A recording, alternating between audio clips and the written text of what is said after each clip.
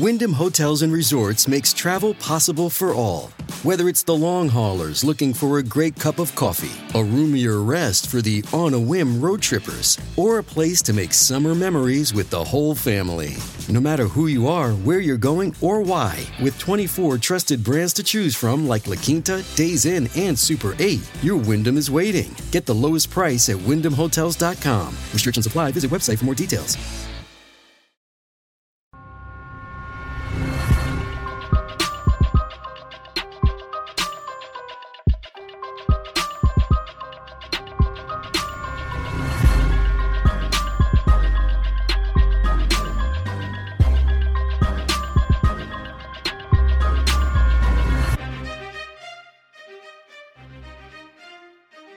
Hey guys, and welcome to the Moms and Murder Podcast, a true crime podcast featuring myself, Mandy, and my dear friend, Melissa. Hi, Melissa.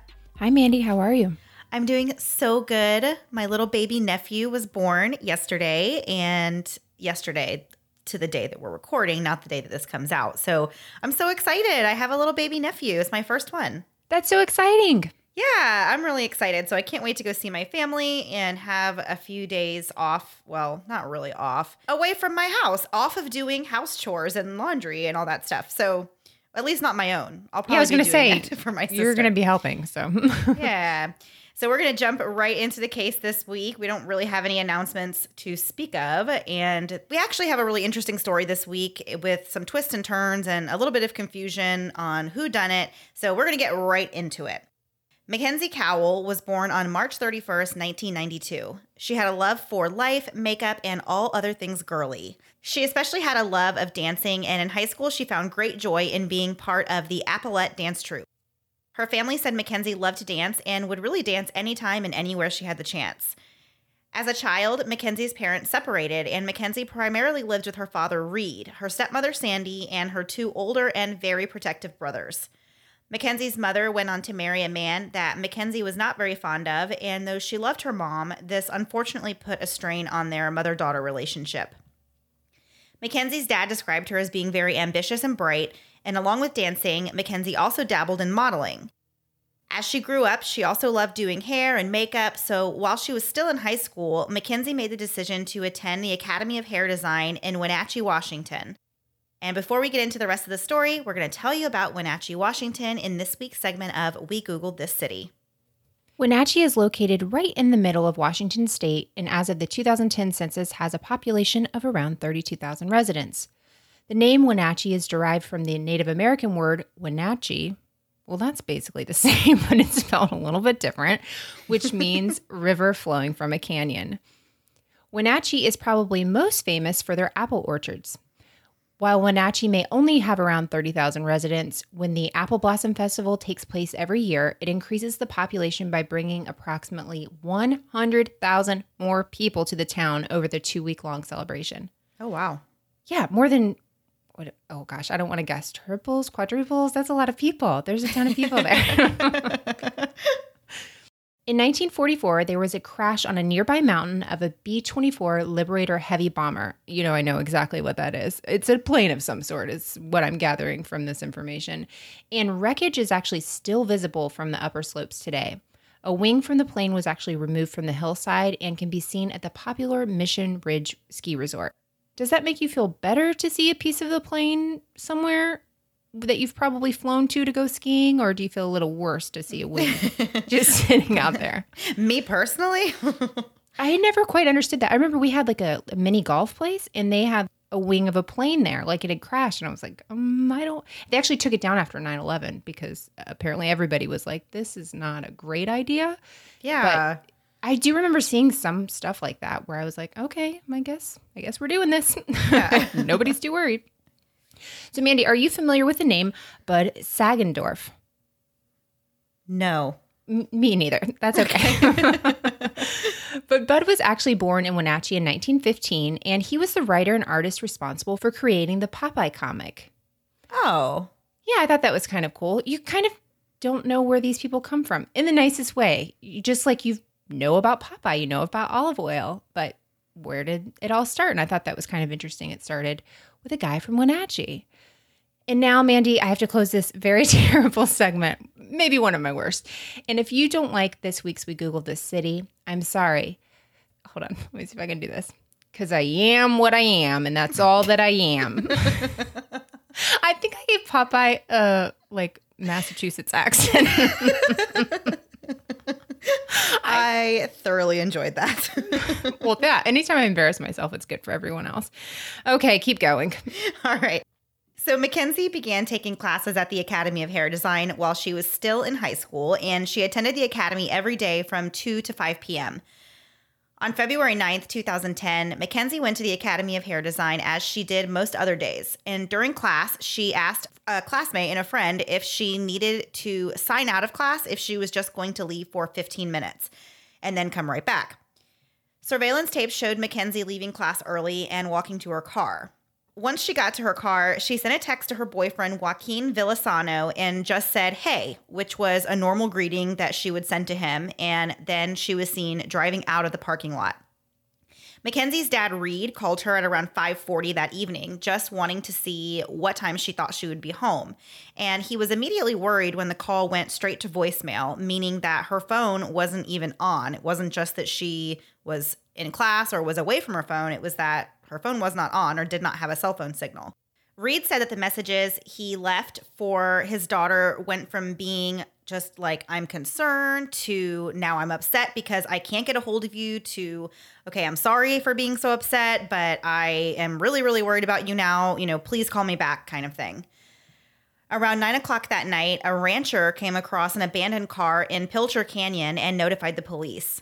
The car was registered to Reed Cowell. And when the police called Reed, they asked if he was missing a car. And he said, "Yes, I am, but I'm also missing my daughter who drives it." Reed drove out to where the police said that the car was abandoned, and he realized immediately how dark and desolate the area was, and he knew that Mackenzie would not have been out there willingly on her own accord. As he turned around the last corner, he saw the ominous lights of police cruisers and knew that there must be something very, very wrong. When he pulled in, police said that they found Mackenzie's purse, which was still inside of her car. And her dad had said there was just really no way that she would have, left the car and her purse and, everything inside the car.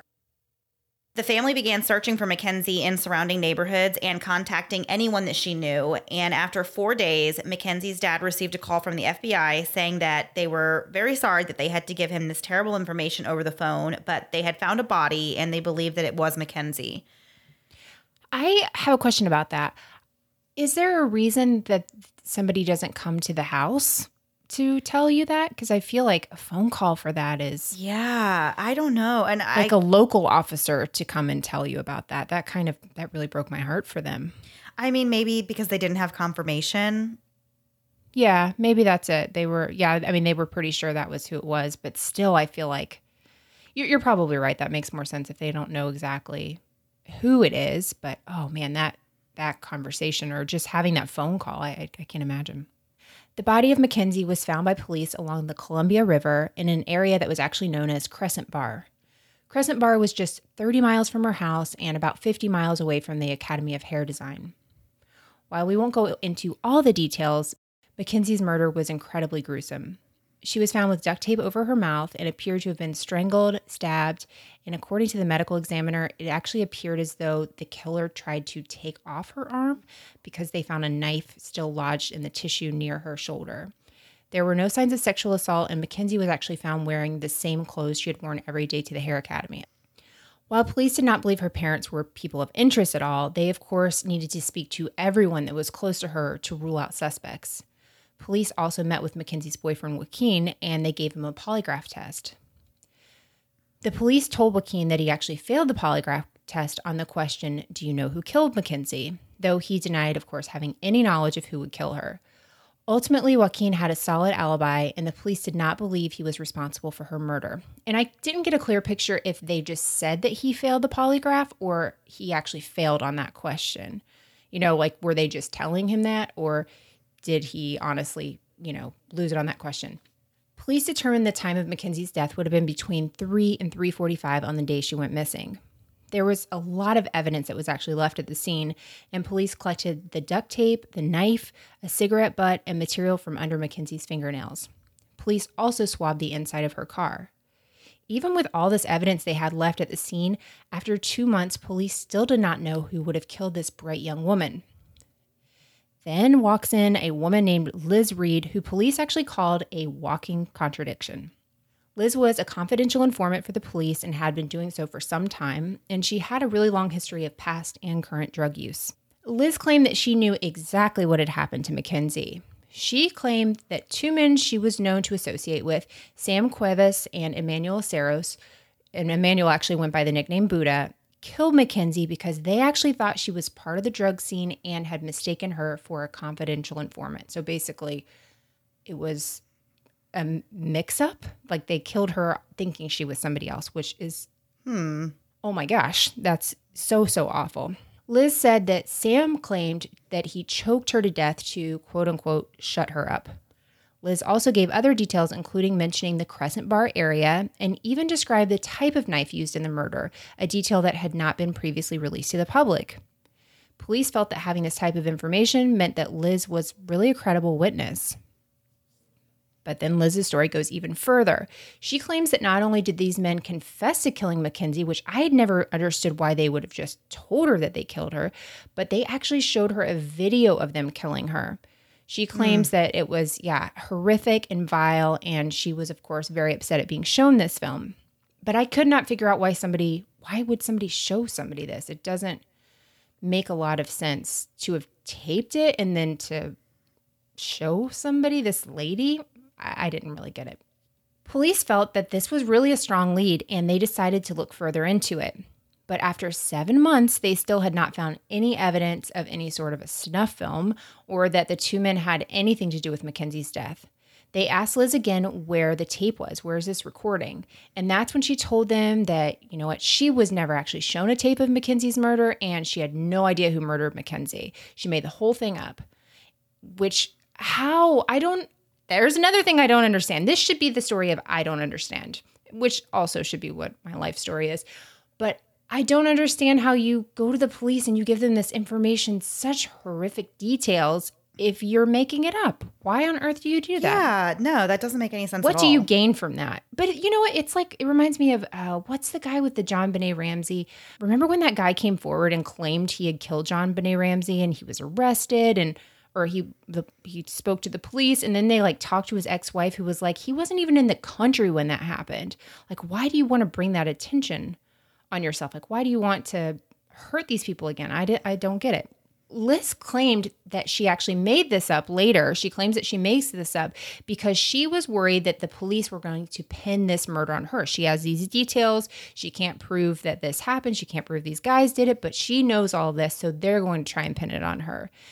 Police, on the other hand, felt that they had wasted the last 7 months on a wild goose chase. Police really thought that Liz had just been telling them a big lie and that the men had nothing to do with the crime, and they did not investigate them any further. We're going to get back into this story after a quick word from this week's sponsors.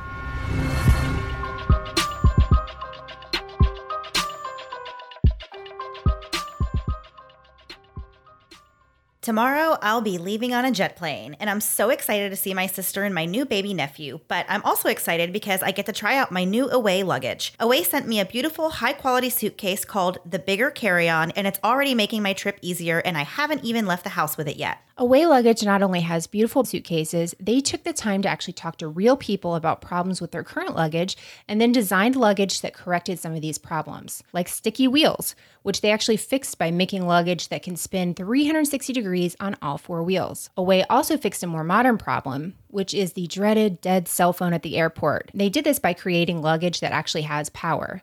With Away luggage, you can actually charge your phone, tablet, or anything else that's powered by a USB cord on the go. I am a chronic overpacker, so while I was packing, I used the compression system in my Away bag to help find places for all of the extra junk I'm bringing. There's also a TSA-approved combination lock on top of the bag to prevent theft, which is especially great when you're keeping tabs on kids and bags at the airport. Away also offers a 100-day trial where you can use it, live with it, travel with it, and if you still decide that it's not for you, you can return it for a full refund. No questions asked. Away also offers a lifetime warranty. If anything breaks, they will fix or replace it for you for life. And there's free shipping on any Away order within the lower 48 states. For $20 off a suitcase, visit awaytravel.com/moms and use promo code MOMS during checkout. Again, for $20 off a suitcase, visit awaytravel.com/moms and use promo code MOMS during checkout. Have you ever written up your meal plan for the week simply by copying and pasting last week's meals again this week? Is that just me? To keep my family from saying spaghetti again, I really need to get out of the same old recipe rut and to start cooking outside of my comfort zone. And while I'm at it, try some new and delicious recipes. That's why I love HelloFresh. HelloFresh delivers fresh, pre-measured ingredients and easy-to-follow 6-step pictured recipe cards each week in a special insulated box. I love to cook, but I don't always love picking up special ingredients just for one meal. With HelloFresh, you can get seasonal, simple recipes and pre-measured ingredients delivered right to your door every week. A few weeks ago, I tried the Juicy Lucy burger with tomato onion jam. The burger was filled with cheese on a perfect brioche bun and topped with a delicious jam made up of a combination of tomato and onions and served with sweet potato wedges. Both of my kids loved it and cleaned their plates. With HelloFresh, you can choose between classic, veggie, and family plans, and you have the option to switch between those when your taste changes. Mandy and I both chose the family plan, and we have each loved the meals and variety we've gotten. For $80 off your first month of HelloFresh, go to HelloFresh.com/momsandmurder80 and enter momsandmurder80. Again, for $80 off your first month of HelloFresh, go to HelloFresh.com/momsandmurder80 and enter the code momsandmurder80. And now, back to the show. So even though the police believed that Liz was fabricating her story and they didn't really believe, that she was being truthful at all, they still had more leads that they could follow. They had DNA, and so they began testing what DNA they did have, and the results came back and actually found various different DNA profiles on the items that were taken in as evidence. The duct tape that they had found on Mackenzie had the DNA profile for 2 different males, and the cigarette butt had an unidentified female DNA on it.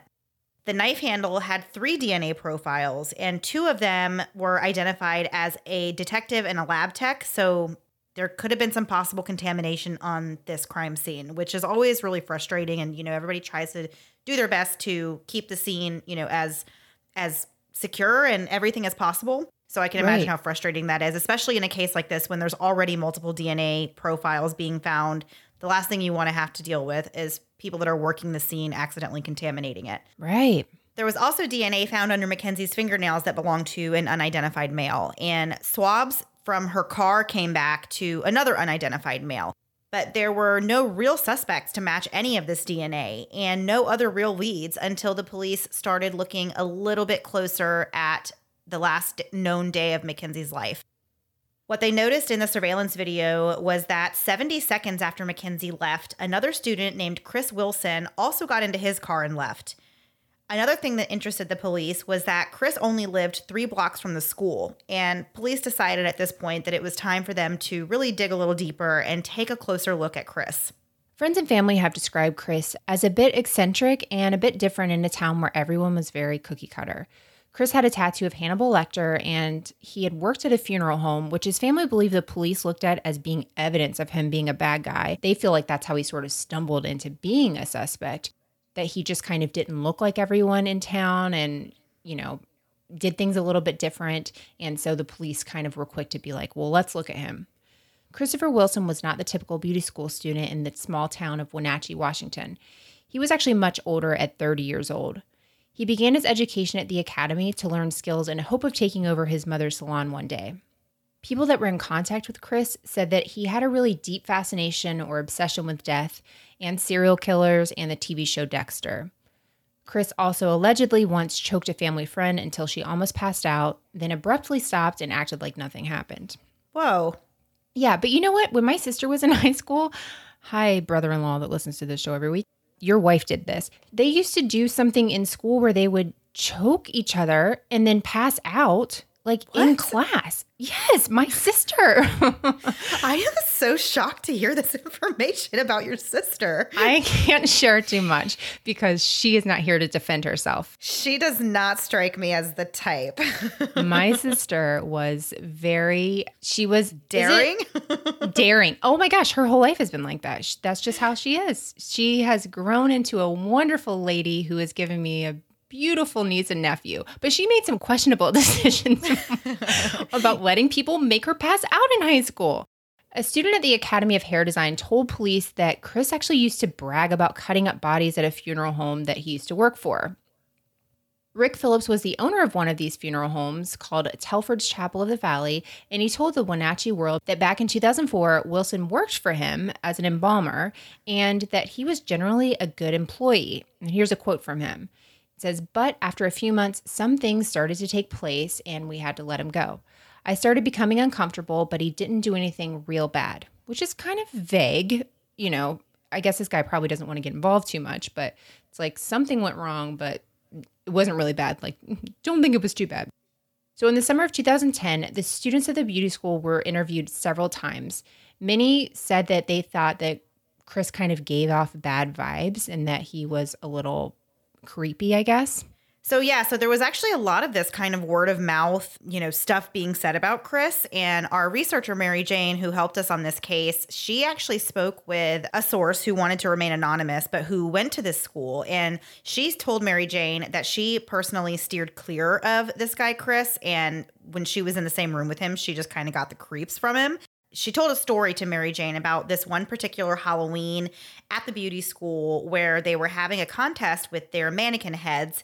And this girl said that she watched in horror, really, as Chris used a straight razor and he peeled the face off of his mannequin and glued it onto another one. Obviously, that would freak anybody out. So she said she was very freaked out.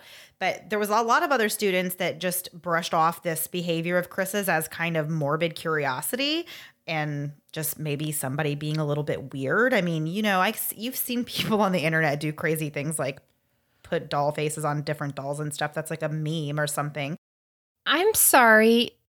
Dwight K. Schrute did this at on the CPR episode. He cut off the face of the dummy and wore it.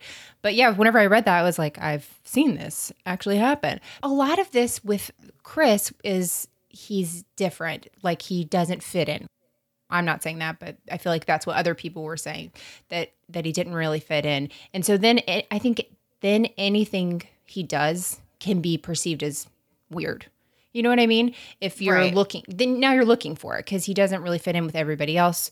So this weird like love of Dexter, which by the way, when we described that stuff earlier, I'm like, I feel like that almost is everyone I know that's interested in true crime and stuff like that and has a little bit of a morbid curiosity with things. I don't think that's so weird. So the police began to interrogate Chris and asked him what his relationship was with Mackenzie, and he stated that he had absolutely no relationship with her and that they had never even had a conversation. Chris was seemingly cooperative and even willingly provided his DNA to the police for them to test it.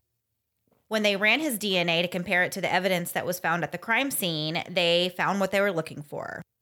Chris's YSTR DNA was a match to the DNA on the duct tape found near Mackenzie's body, and that duct tape also had her blood on it too.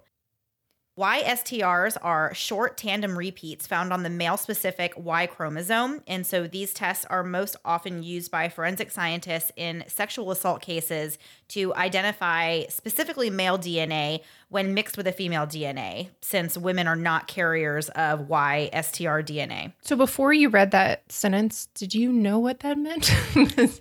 I had no idea. I just read it and I still don't have it. I know.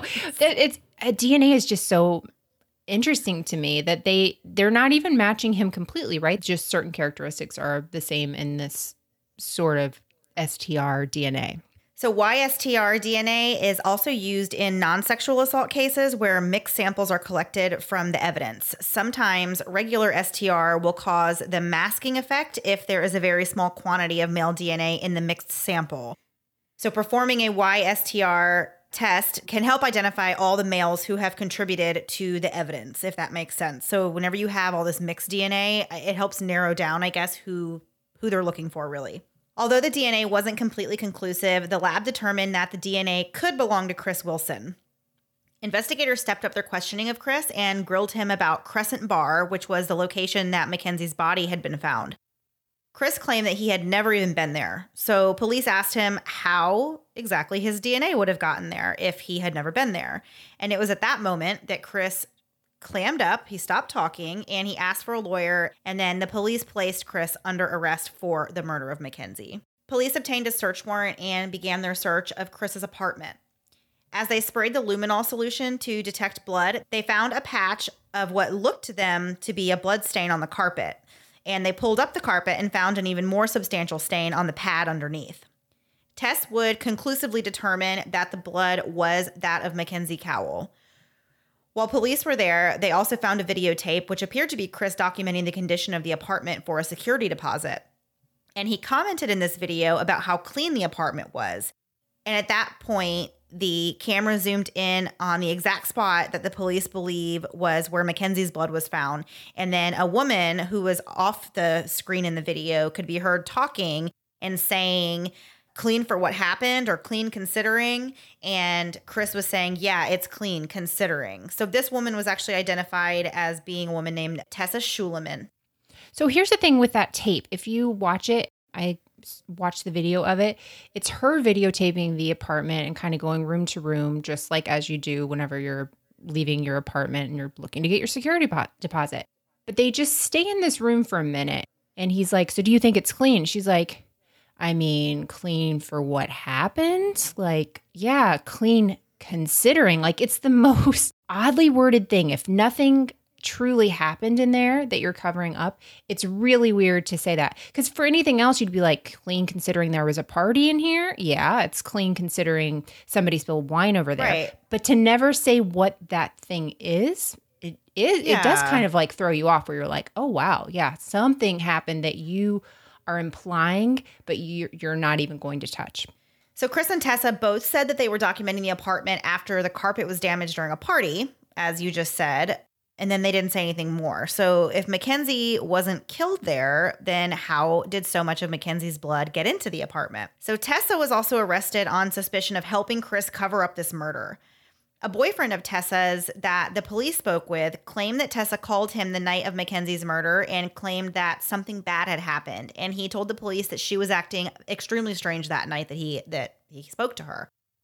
Police thought that maybe Tessa's DNA would be a match to the only female DNA found at the crime scene, which was on the cigarette butt, other than Mackenzie's. But ultimately, it was not a match, and she was never charged with anything related to Mackenzie's murder. And we're going to get into the end of the story after one last break for a word from this week's sponsors.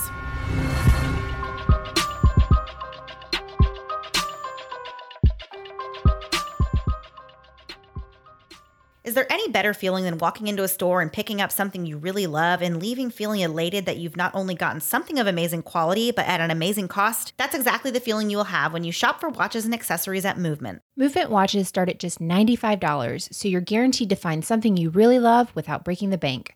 Movement also has sunglasses and a growing jewelry collection, so they have all of your accessory needs covered. Accessories are the perfect gift for yourself or someone you love. They're an easy and quick way to dress up any outfit and pretend that you're put together even when your kids are killing you very, very slowly. Movement sent us both really beautiful watches. For my watch, I chose the beautiful Jaded Rose style from the Bloom series. I loved the circular white face and the two-tone stainless steel band, and also that it had markings for each number on a clock so I don't have to spend 5 minutes figuring out what time it is. I chose the gorgeous Ghost Iris watch, also from the Bloom collection, and I'm not much of a jewelry person, but I find myself putting on my watch every day. The leather band is beautiful and comfortable, and I get compliments on it each time I wear it. Get 15% off today with free shipping and free returns by going to mvmt.com/moms. See why Movement keeps growing. Check out their expanding collection and go to mvmt.com/moms. Join the movement. The 2019 FabFitFun Summer Box is now on pre-sale. Treat yourself with tons of cool products like the Summer and Rose Navy Diamond Tote that I have my eye on. I have my other eye on the light and summery Spiritual Gangster Maya Kimono. FabFitFun makes mail time fun time, and it's especially fun because your box is personal to you. You can customize your box by choosing certain products and add-ons within each box, or if you are one of those people that likes to be surprised, FabFitFun can do that too. I am a bit of a sunglasses snob, and I am obsessed with my Diff Cruise aviator glasses I got in my post-spring 2019 box, valued at twice the cost of the actual box. I love trying new and fun products, and FabFitFun makes it really easy for me. There's nothing worse than finding a new product you love than realizing it was a one-time sample and now you're out of luck. But that doesn't happen because with FabFitFun, you get full-size products every time. Like the incredible Murad Renewing Eye Cream I received in my last box. Not that I need an eye cream, I'm practically a teenager, but if I did, this works really great. Sign up for FabFitFun today. These boxes always sell out. Use our code MOMS and get $10 off your first box. Go to fabfitfun.com to sign up and start getting the box for a life well lived. Use promo code MOMS to get $10 off your first box. That's over $200 for only $39.99. Go to fabfitfun.com and use our code MOMS to get $10 off your first FabFitFun box today. And now back to the episode. So Tessa has been really just taken out of the equation. They don't believe she had anything to do with covering up Mackenzie's murder. And police theorize at this point that Chris must have lured Mackenzie to his apartment and killed her there. They believe the reason there isn't blood other places in the apartment for such a gruesome murder was that he took notes from the show Dexter and possibly used plastic sheets and curtains to keep the blood from being everywhere in the apartment. In regards to a motive, the police believe that Chris murdered Mackenzie solely because he had a morbid curiosity and fascination with death. Chris was the only suspect police had now, and since Mackenzie's blood was found in his apartment, the case building against him was getting more and more solid. 8 months after Mackenzie's murder, Chris stood up in court and pled not guilty to the murder of Mackenzie Cowell. But there was a huge problem with the police's case. Chris's mom, Kathleen Zorn, was not only a huge advocate for him, but she was also his alibi.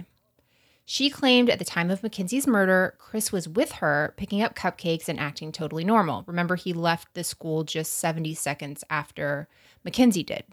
And she fully believes in her son's innocence. Zorns hired John Henry Brown to defend Chris in his murder trial.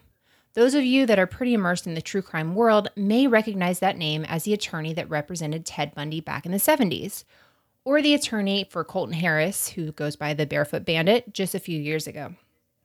So this guy has gotten high-profile cases, really big cases, and he's like who you go to.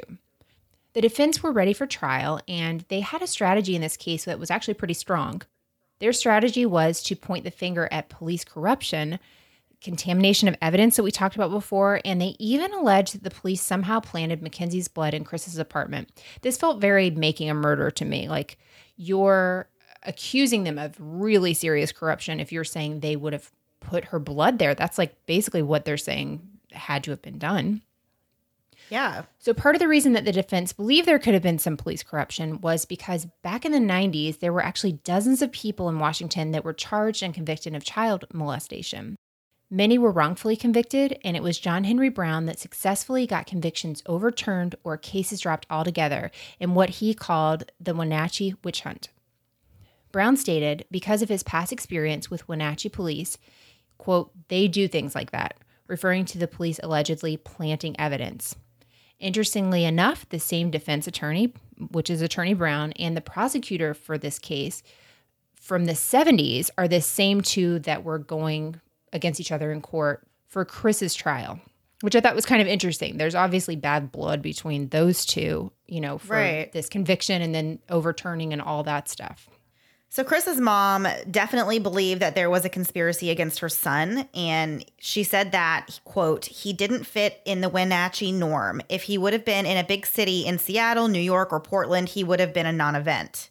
So remember the CI Liz from earlier in the story? Well, the defense now had her back in the case as their star witness, and she again changed her story and said that the two drug dealers did kill Mackenzie and that the videotape of the murder did in fact exist. She claimed this time that Samuel Cuevas and Emmanuel Cerros killed Mackenzie on a secluded bluff. Liz said after the murder, the men demanded that she go to the scene and find a ring that Mackenzie had been wearing that fell off at the time of the murder. Chris's attorney said that the ring Liz showed them matched a ring that Mackenzie was wearing in a picture. Yeah, so this ring I saw, like they show her taking a selfie, not like with a smartphone like we have now, but, you know, in the mirror with a regular old camera. And you can see this ring. It kind of had like two circles on it or something. So it's not a normal looking ring to me, like not like a diamond or something like that. It was a little bit different. And so when they show the ring that Liz found, it does kind of look like what Mackenzie was wearing. It's only in this one photo. So the detectives claim that they took the ring from Liz and personally showed it to Mackenzie's boyfriend Joaquin and to her father Reed and to her mother Wendy. And none of them said that they recognized this ring as belonging to Mackenzie. So again, Cuevas and Saros denied any involvement in the murder or even knowing Mackenzie, and had already been cleared earlier in the investigation. And they said that Liz Reed was a liar and that she liked to take down innocent people. Before the trial, a plea deal was offered to Chris in return for pleading guilty to manslaughter, and he would serve just 6.5 years if he were to do that. But Chris turned down that plea deal and said that he would not plead guilty to something that he didn't do. His attorney even said that if he was innocent, he would have taken the deal.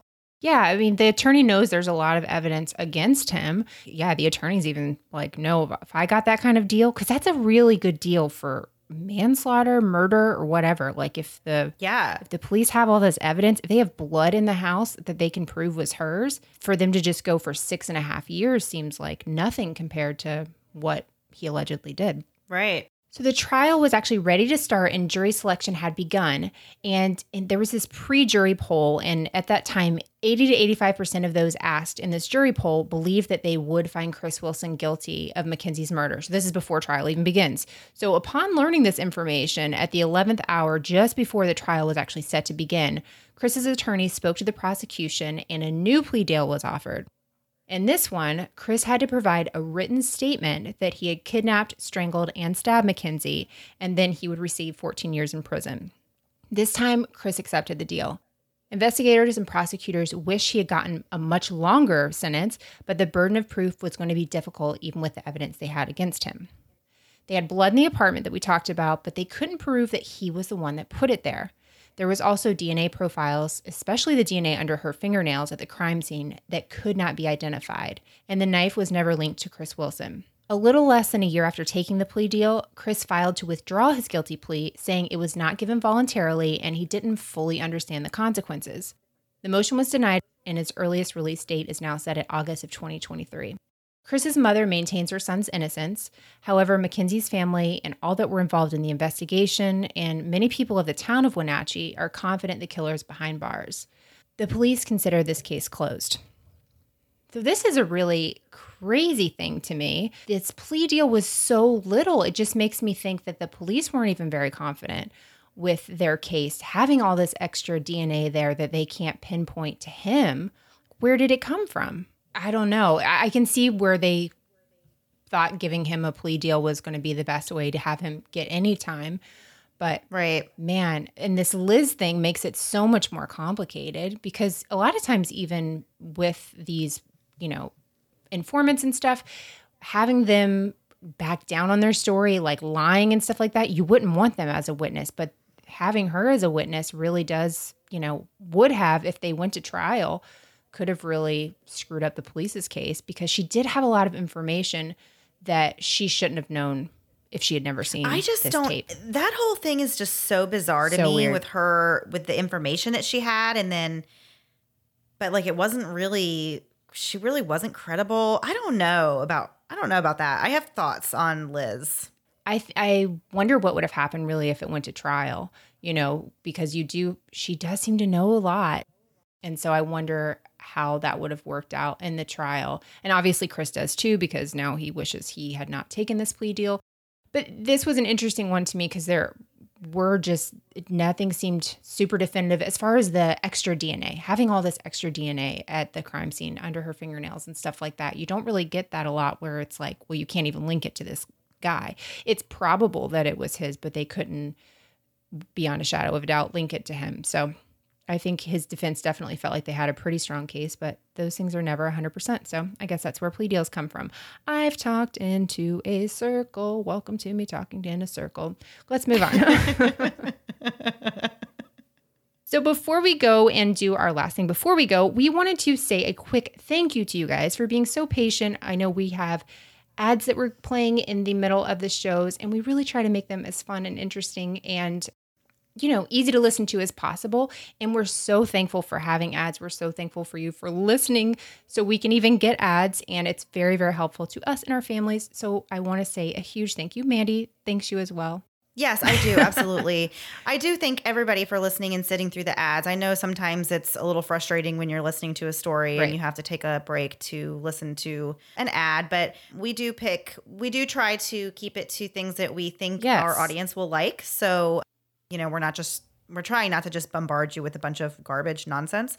So thank you guys for sticking in there. As Melissa said, it really is such a big help to us and to our families. And we love you guys for listening. We appreciate it. And we know it's long. So if you aren't on Patreon, this isn't actually me trying to plug Patreon, but here's a spot I can tell you about it. If you really hate the ads and you want a different way to support us, you can do that at patreon.com/momsandmurderpodcast. We have different levels in there, and we do ad-free early releases a few days before. So if the ads aren't your thing, that's okay. You can listen to it on Patreon. And thank you for those who support our sponsors. Like, it's pretty amazing whenever a sponsor comes to us and says, your listeners really, liked this product or whatever, and they want to come back and sponsor you again. So it's really nice. Like, there's no way to say this that doesn't sound kind of weird, but we really appreciate it. We never saw this coming.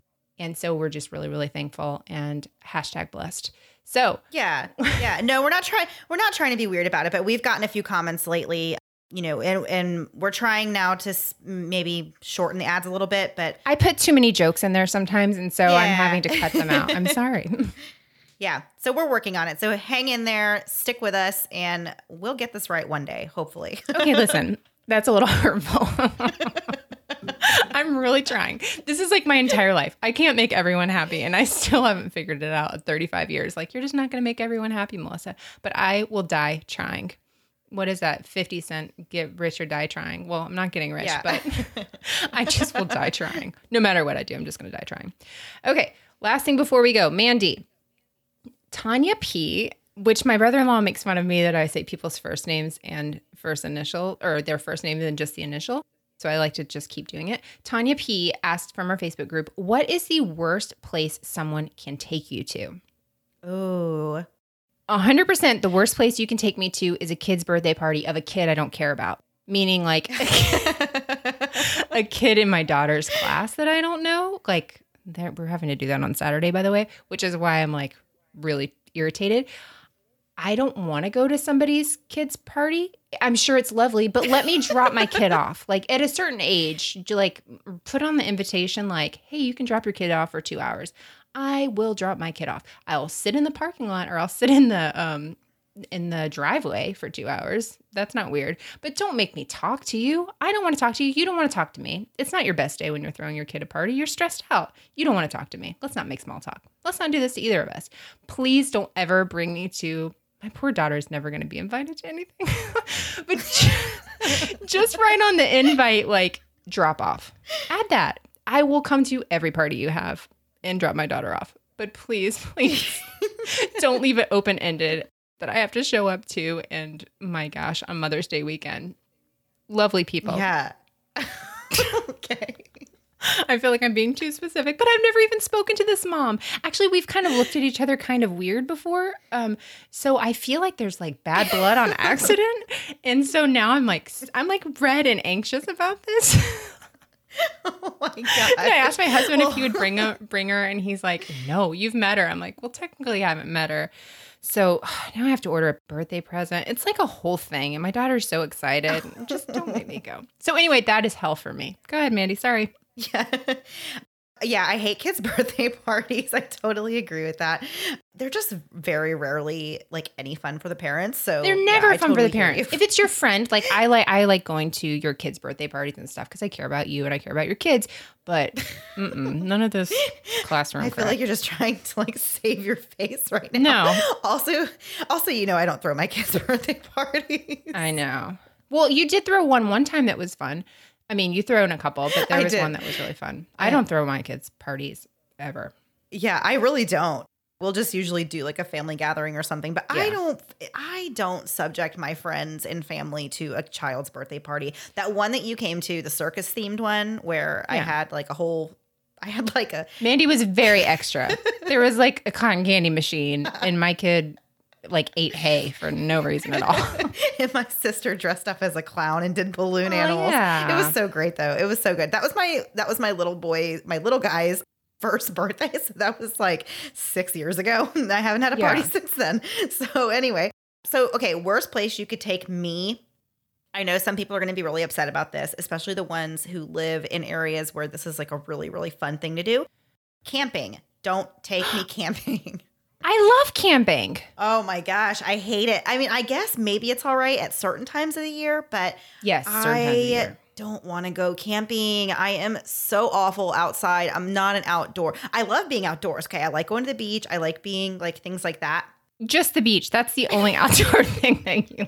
I literally can't name a second thing that I like to do. No, I know. outdoors. And there's nothing. That's literally it. So I mean, you should see me around bugs. Okay. Everybody has a blast watching me flail my arms all over the place. And even if I think I see a bug or hear a bug near my ears or anything, I'm breaking out into a cold sweat just thinking about bugs flying around me. I've witnessed this, and it's torturous because it freaks out other people in my family, my son, whenever you flail your arms around and scream, I'm dying, I'm dying. Oh my gosh, we're dying. I'm just kidding. But your tone makes me think that's what you believe. So I don't like to go camping. It's just hot. It's humid here in Florida. I don't like sleeping with no AC. I don't like not eating real food. And sorry, but hot dogs are not real food. And I don't like hot dogs. And I just don't like any of the experience. I don't want to have to get up and walk to a bathroom. That is like an unfortunate thing for sure. I just don't want to do any of it. I don't like it. I'm not into it. Don't take me camping. Oh man. It's fun. I think you wouldn't mind it so much in like the fall or like Florida winter, really. It's nice because it's cool outside. It is a little scary because there's always bears around and you can hear things moving around and you're like, is that a murder or is that a bear? Let's hope it's a murder. So I do get that. But as a kid, like I didn't know people stayed in hotels. And so everywhere we went, we just went camping. And so as an adult, I was like, oh, people just like stay indoors. That's a thing people do. It was very weird for me. Yeah. So I definitely understand that. And also, if you throw your kids' birthday parties, that is wonderful. That's great. But at a certain age, please just say you can drop them off. That's all I'm asking for. I'm not saying birthday parties are terrible. I'm just saying Melissa's just here for the free babysitting. 100%. But I'm not even going to leave my kid because I don't know you, so I don't trust you. So I'm not even going to leave my kid. I just want to sit in my car and like veg out. That's all I want to do. Just let me do that. Next question, because that was very, very crazy. Okay, next question. If someone wrote a book about your life, what would they title it? And this is by Andrea J. in our Facebook group. I don't know. I don't have any good ideas. And my life's not that interesting. So it would just be like the life and death of a very boring person. Wow. That sounds upsetting. And I wouldn't read it, but if there was an audiobook, I'd probably listen to it. So, Mandy, I have one for you. Okay. Would you like to know the title I think of for you? Yeah. I was very excited to write this down. Mandy's book would be called, Did Someone Say Chickens? The story of a woman with a deep love of animals and the people who fought to keep her from going full animal hoarder.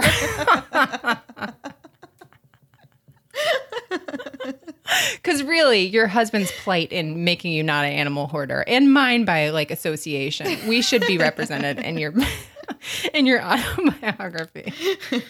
Oh gosh. All right, and the one I had for myself, I'll be quick, is okay, but you have to watch this show. The story of a woman. The story of a woman who constantly bombarded everyone she loved with her television recommendations and died while saying, but Arrested Development has chickens.